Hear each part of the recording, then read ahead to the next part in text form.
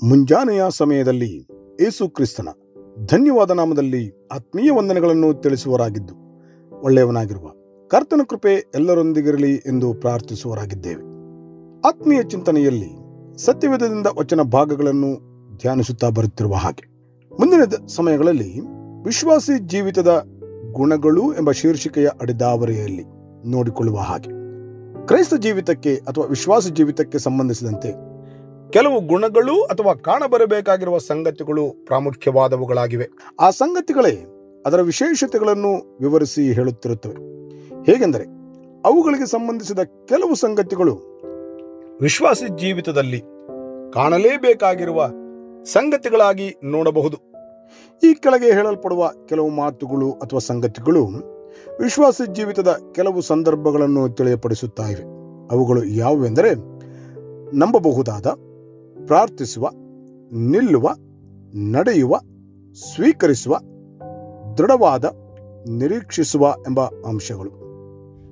ಕ್ಲುಪ್ತವಾಗಿ ಈ ಅಂಶಗಳನ್ನು ನೋಡಿಕೊಳ್ಳುವ ಹಾಗೆ ನಂಬಬಹುದಾದ ಎಂಬ ಅಂಶಕ್ಕೆ ಗಲಾತ್ಯದವರಿಗೆ ಬರೆದ ಪತ್ರಿಕೆಯಲ್ಲಿ 2ನೇ ಅಧ್ಯಾಯದ 20ನೇ ವಚನ ಭಾಗವು ಹೀಗೆ ಬರೆದಿದೆ: ಕ್ರಿಸ್ತನೊಂದಿಗೆ ಶಿಲುಬೆಗೆ ಹಾಕಿಸಿಕೊಂಡವನಾಗಿದ್ದೇನೆ. ಇನ್ನು ಜೀವಿಸುವವನು ನಾನಲ್ಲ, ಕ್ರಿಸ್ತನು ನನ್ನಲ್ಲಿ ಜೀವಿಸುತ್ತಾನೆ. ಈಗ ಶರೀರದಲ್ಲಿರುವ ನಾನು ಜೀವಿಸುವುದು ಹೇಗೆಂದರೆ ದೇವಕುಮಾರನ ಮೇಲಣ ನಂಬಿಕೆಯಲ್ಲಿಯೇ. ಆತನು ನನ್ನನ್ನು ಪ್ರೀತಿಸಿ ನನಗೋಸ್ಕರ ತನ್ನನ್ನು ಒಪ್ಪಿಸಿಬಿಟ್ಟನು ಎಂಬುದಾಗಿ ಬರೆದಿದೆ.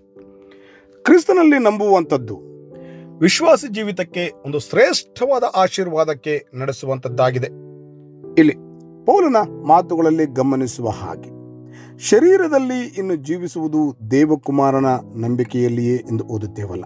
ಅಂದರೆ ಕ್ರಿಸ್ತನನ್ನು ನಂಬುವುದರಲ್ಲಿಯೇ ವಿಶ್ವಾಸಿ ಜೀವಿತದಲ್ಲಿ ಒಂದು ಬದಲಾವಣೆಗಳನ್ನು ಕಾಣಬಹುದಾಗಿದೆ.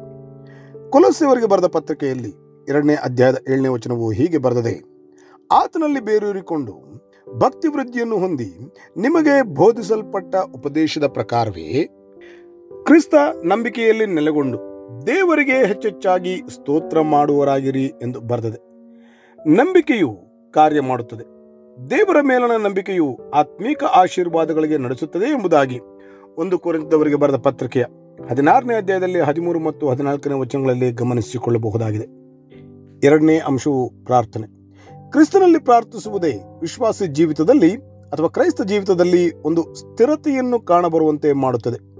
ಫಿಲಿಪ್ಪಿಯವರಿಗೆ ಬರೆದ ಪತ್ರಿಕೆಯ 4ನೇ ಅಧ್ಯಾಯದ 6ನೇ ವಚನವು ಹೀಗೆ ಬರೆದಿದೆ: ಯಾವ ಸಂಬಂಧವಾಗಿಯೂ ಚಿಂತೆ ಮಾಡದೆ ಸರ್ವ ವಿಷಯದಲ್ಲಿ ದೇವರ ಮುಂದೆ ಕೃತಜ್ಞತಾ ಸ್ತುತಿಯನ್ನು ಪ್ರಾರ್ಥನೆ ವಿಜ್ಞಾಪನೆಗಳನ್ನು ಮಾಡುತ್ತಾ ನಿಮಗೆ ಬೇಕಾದುದನ್ನು ತಿಳಿಯಪಡಿಸಿರಿ. ಆಗ ಎಲ್ಲಾ ಗ್ರಹಿಕೆಯನ್ನು ಮೀರುವ ದೇವಶಾಂತಿಯು ನಿಮ್ಮ ಹೃದಯಗಳನ್ನು ಯೋಚನೆಗಳನ್ನು ಕ್ರಿಸ್ತ ಯೇಸುವಿನಲ್ಲಿ ಕಾಯುವುದು ಎಂಬುದಾಗಿ. ಪ್ರಾರ್ಥನೆ ಎಂಬುದು ದೇವರೊಟ್ಟಿಗೆ ಮಾತನಾಡಬಹುದಾದ ಒಂದು ಮಾರ್ಗವಾಗಿದೆ ಎಂದು ನೋಡಬಹುದಾಗಿದೆ. 3ನೇ ಅಂಶ ನಿಲ್ಲುವ ಎಂಬುದಾಗಿ.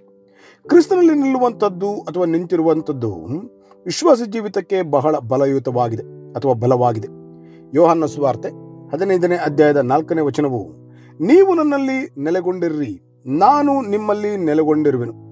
ಕೊಂಬೆಯು ಬಳ್ಳಿಯಲ್ಲಿ ನೆಲೆಗೊಂಡಿರದಿದ್ದರೆ ಹೇಗೆ ತನ್ನಷ್ಟಕ್ಕೆ ತಾನೇ ಫಲ ಕೊಡಲಾರದೋ, ಹಾಗೆಯೇ ನೀವು ನನ್ನಲ್ಲಿ ನೆಲೆಗೊಂಡಿರದಿದ್ದರೆ ಫಲ ಕೊಡಲಾರಿರಿ ಎಂದು ಬರೆದಿದೆ. 4ನೇ ಅಂಶವು ನಡೆಯುವ ಎಂಬುದಾಗಿ.